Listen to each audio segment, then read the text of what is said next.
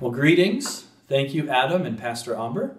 My name is Jay O'Brien, and I serve as a pastor at Scarlet City Church. And before we hop into Scripture for our message this morning, I just want to highlight something we've been sharing as a church. If you have any needs, it could be no matter how small or great, we would love to know so that we can pray for you. And if you need financial assistance in this season, we would like to explore ways that we can help you in your present situation. Toward that end, we've started a prayer team and a financial relief fund. You can give to this fund by going to our website.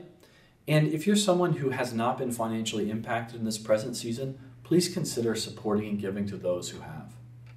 Also, we would love for you to be a part of our prayer team. We're going to connect weekly with different prayer requests for our church, for our city and world. And this is a great way to enter in and press into God's heart in this season. To sign up, you can email Janelle Jackson. Her email is just janelle@scarletcitychurch.org. It'll be in the comments section of the YouTube video. And again, we'd love for you to join us on that team. Well, please open your Bible to Luke chapter 4. Luke chapter 4. You know, in this disorienting season, it can feel like we're living in some kind of dystopian movie. 2 weeks ago, just after Governor DeWine had required businesses to close unless they were essential, I was at Easton, and apparently Sprint is an essential business, and so I was in there updating my phone and getting service, and I walked through the shopping center in the outside part near, I think Pottery Barn was there, and I was the only person there in the middle of the day. And it was just eerie. And there was a few things I thought, I felt, first of all, alone because I was. You felt isolated and alone. But then I started to worry. What happened to all the people who worked here, the hundreds of people, thousands of people whose livelihood and jobs depended on a paycheck from these places? I worried. And then I was a little anxious. Is it going to ever open back up? I mean, we think things will get back to how they were, but we're not owed that. Is there some drastic change? Will Easton be what it was in the past? And I think those feelings can encompass much of how pain and wilderness seasons can lead us to feel. Some of us feel alone in these seasons. If you're living alone, you certainly can feel that, maybe in ways you never have before. To be alone in your apartment for weeks. But even if you have family or roommates, you can be in the company of people but still feel isolated. Pain does that. It gets us to places where we can feel like we're in it just by ourselves. And then there's this temptation to respond by wanting to just get back to normal. Some of us in the wilderness season, we're just like, can it just end? Can we just be back to the way things were? But real painful situations never lead us back to how they were. It always changes us, and it can lead us and launch us into one or two directions. For some of us, the painful situations, the wilderness experiences of our life can lead us on the other end being cynical and bitter and perpetuating the pain, continuing the wilderness, extending the wilderness to others. But some, on the other end of pain, on the other end of hard circumstances, they become more loving, compassionate, and people of stronger faith. In this season, we've been looking at the wilderness and how it shapes us and lessons we can learn. And specifically, we've asked why we can trust Jesus in this season. And what we see is that trusting Jesus, when we follow him as he enters into the wilderness in this passage in Luke 4, that we can emerge on the other end of people of greater love, people of greater compassion, people of stronger faith. Last week, we looked specifically at how Jesus relates to pain, that he doesn't run from pain, but he enters in. And one of the things that we said was that Jesus leverages his power and his privilege, not for selfish ends. We looked at the first temptation where Satan said, turn this stone into bread, and Jesus refrained. Not because he didn't have the power, right? Because Jesus later does take a few loaves of bread and fish and feed thousands of people. He has the power. But he refrains from using the power for just personal protection and personal ends. And this week, I want to continue that concept. I want to talk specifically about power and privilege. What Jesus teaches about them, about the temptations that he was confronted with and that we're confronted with today around power and privilege. And how when we join him, we can enter in being people of compassion and love and faith.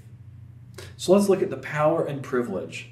What Jesus exposes. First, Jesus exposes the temptation to be in a position of power. Jesus exposes the temptation to be in control. In verse 5, it says, "Then the devil led Jesus up to a high place, and he showed him in a flash all the kingdoms of the world." Now, most scholars believe that this didn't physically happen, but this is in some sense a vision or entering into a supernatural realm. And in verse 6, "And he said to him," Satan said to Jesus, "To you I will grant this whole realm and the glory that goes along with it, for it has been relinquished to me, and I can give it to anyone I wish." Satan presents to Jesus all the kingdoms of the world and says, "I can give this to you. You can be king. You can have power. You can have control." Many of us struggle with a desire to be in control, to have power. This present pandemic situation exposes that anxiety for many of us. Many of us feel a sense of powerlessness, a lack of control, especially in ways that we used to have control. Many of us feel a lack of control in our present situation. Can you relate to that? Are you feeling a lack of power and control in this present situation? Maybe for you, the feeling of a lack of control or powerlessness is related to the medical situation.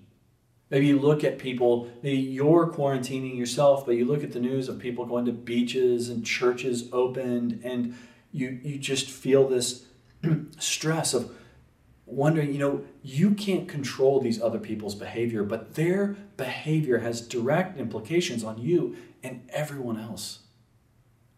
This reminder that we can't control other people, and other people's unwise decisions might impact us. Or maybe you feel a powerlessness because maybe you have pre-existing conditions and you're worried if you contract the virus, will your body have the power and ability to overcome it? This powerlessness and lack of control. Maybe for you, the powerlessness that you feel is related to being a business owner. Maybe you've owned a shop and you've had to close it up. Not because of your decision, but decisions made by the governing authorities led you to close your shop, and maybe it's not going to open. Or maybe you feel the fluctuation in the global markets, and maybe you've lost a lot of your future retirement, and this lack of control where you're just along for the ride. Many of us in this season can just feel the sense of powerlessness and control. And it exposes something. It exposes a tendency that we all have, and that a tendency that we see expressed by the devil himself in this situation. Looking again at our text in verse 7, Satan says to him, "So then, if you will worship me," he's speaking to Jesus, "if you will worship me, all of this, all the dominion, all the realms and kingdoms of the world will be given to you, will be yours." Jesus said, "It is written, you are to worship the Lord your God and serve him only." Satan doesn't have the power to make this offer. If I send out a video later today and on it there's a headline, important announcement, what's Jay going to say? And you click on it, and I stand up before you and I say, "I have news, Ohio. Schools are going to be opened tomorrow. Businesses can go back to their practices and they can open up. Our social distancing rules are no longer in effect." You You would watch that and be like, did he send out does he know April Fool's was on the 1st? Because surely he doesn't really think he has the authority to make that kind of statement. I can tell you what wouldn't happen. What wouldn't happen is the schools would not open up. Businesses would not open up again, and social distancing rules would still be enforced because I don't have the authority to make those statements. Satan does not have the authority to give power to Jesus. And that's one of the reasons that Jesus says you are to worship the Lord your God and serve him only. Jesus knows there is a place for God that is reserved for God.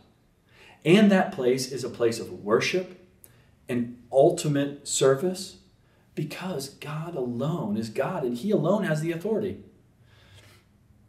Are there ways in your life that you are replacing God? Are there ways you're trying to be God that you were never created and intended to be? Are you trying to be all-knowing? Do you think you can have the answer for all things? Are you tempted to have the best perspective on all of this and give your hot take on everything and all the answers related to economics and medical situations? There's this temptation to be all-knowing. Are you tempted to be all-present, everywhere, all the time? I mean, we can feel this right now with the technology where in some senses we can, but that can then seep into our home life. And rather than being present with people, we're always somewhere else. Are you trying to be all present everywhere? Are you trying to be all powerful? Are you trying to control situations that you are unable to control? A spiritual mentor in my life, in one hard season, I remember he said to me, Jay, God is in control, so you don't have to be. There is comfort in knowing that I do not have to have all the answers, that I do not have to be everywhere, and I do not have to be all powerful because there is a God who knows all, is everywhere, and has the power to redeem and protect and rescue. Are you trying to be God in ways you aren't able to be? There's this temptation to be in control, to have the power, but also we see how Jesus relates to privilege. And when I looked at the text this past week, this really opened up to me in a profound way. What we see here is that Jesus exposes the temptation to use our privilege as God's children to force God's hand. Jesus exposes, it's interesting, Jesus exposed this temptation to prove it. To prove it in two ways. Let me unpack what I mean here. Really, the question we're asking is, what is Satan doing? Why does he offer this temptation? It seems different. It seems weird. Satan, he brings Jesus to Jerusalem and has him stand on the highest point of the temple. Again, this is most likely some kind of vision. And he says to him, if you are the Son of God, throw yourself down from here. He brings him to the temple, to the highest point of the city, the highest, most glorious building that represents God's presence. And he says, Jesus, throw yourself down. Now, notice why, there's two reasons why Satan does this. The first reason is that he wants Jesus to prove his privilege. He wants Jesus to prove his status with God. That's why he says, if you are the Son of God. You see? He says, Jesus, look, if you really are who you claim to be, if you are the Son of God, if you have this place of privilege, then throw yourself down because God's going to be obligated to follow through on his promise to this person. And that's why Jesus says, do not put the Lord your God to the test.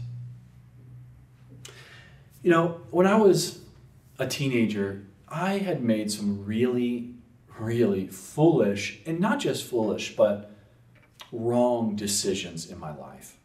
Things I look back on and I think, man, that was not okay. On one particular situation, when I was in high school, I was a troublemaker and I would routinely get in trouble.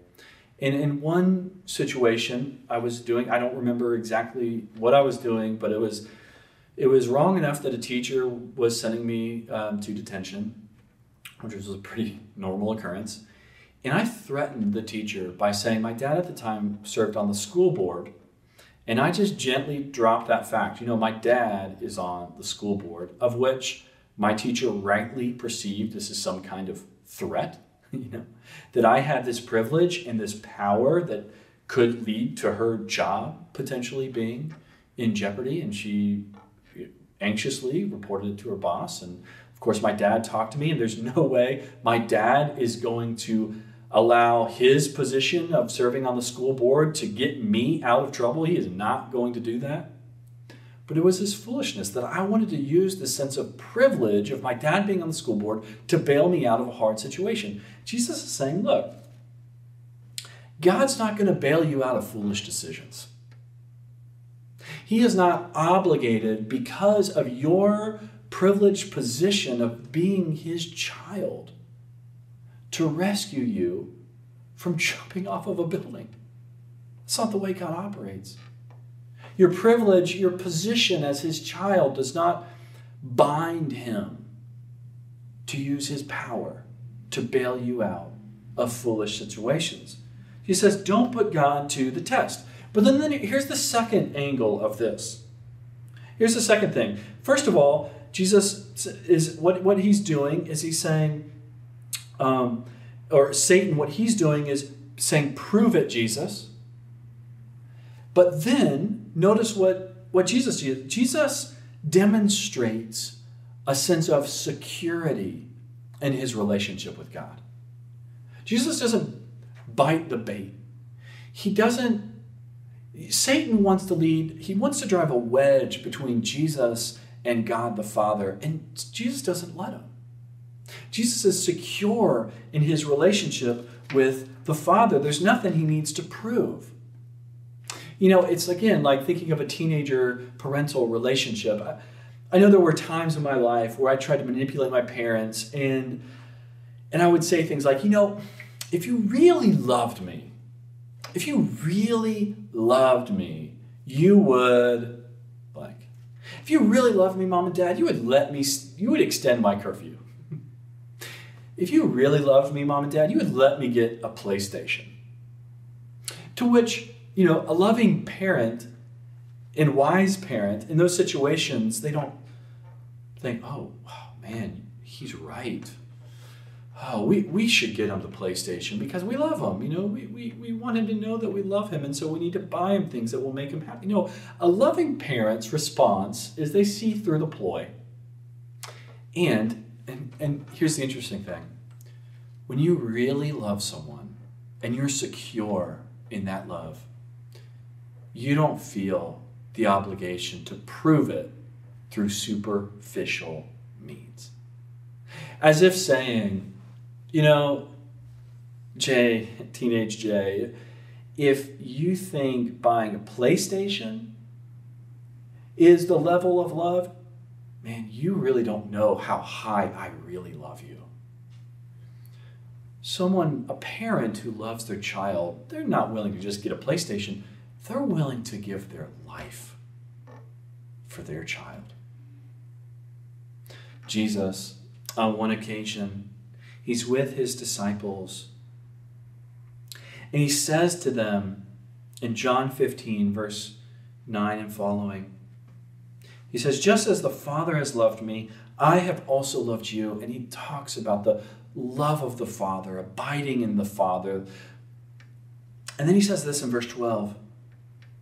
He says, but my commandment is this, to love one another just as I have loved you. Jesus is saying, look, the Father loves me, and I love you. And I want you to continue that love.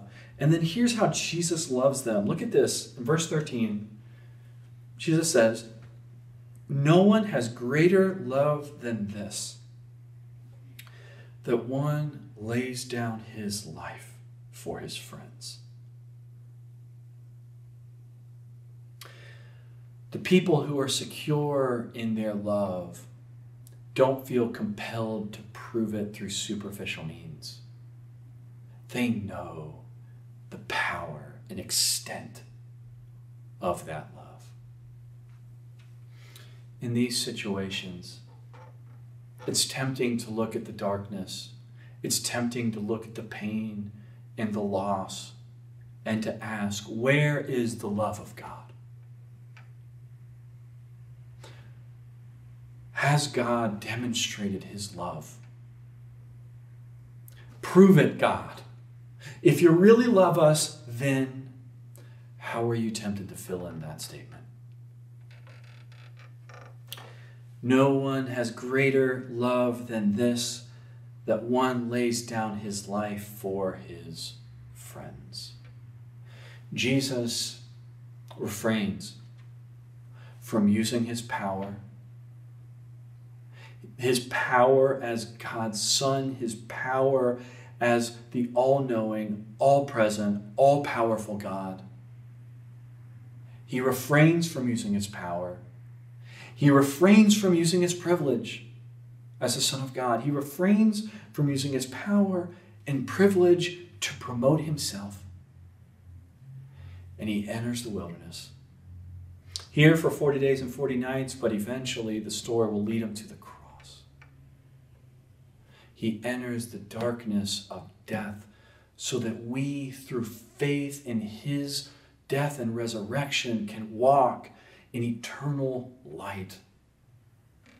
You know, this Sunday is Good Friday. And on what sense can any day that commemorates the death of the one perfect man, on what sense can the death, the greatest injustice in the history of the world, in what sense can that be good? Do you see? Do you see? That Jesus enters where we never could. He has the power we do not have, the privilege that was not ours. He enters, he uses and leverages those things to give us power, to lift us up, and to give us privilege, to invite us into the family of God. That's what makes this Friday good. Friends, in this disorienting season where it feels like some crazy dystopian movie set that we find ourselves in this season, would you trust Jesus? Would you invite him maybe for the first time in your life? Or maybe you're someone who walked with him at one point but have gone astray, wondering, can we trust him? Well, in this season, you embrace Jesus. Will you trust him?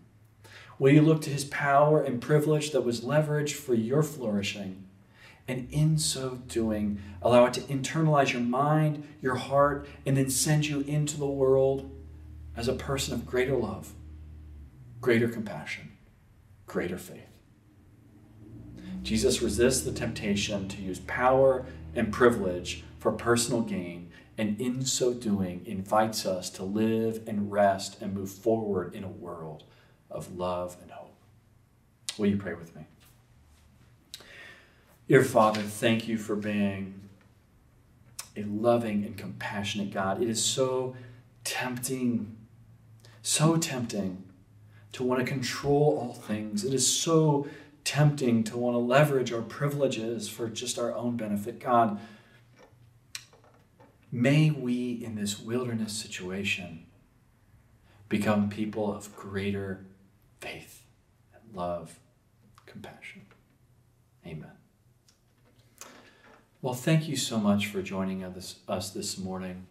You can continue to follow us through email and social media. This Holy Week, we want to invite you to engage.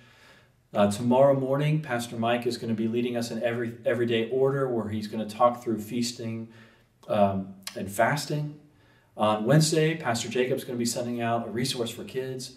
And Thursday, I'm going to be a part of a conversation with some other pastors as we talk about Good Friday. And then Friday, we're having our 10 Embrace service at 8:30 p.m. And then Sunday, it's Resurrection Sunday. Will you receive this benediction as we go from 2 Corinthians chapter 12. Therefore, I am content with weaknesses, with insults, with troubles, with persecutions and difficulties for the sake of Christ.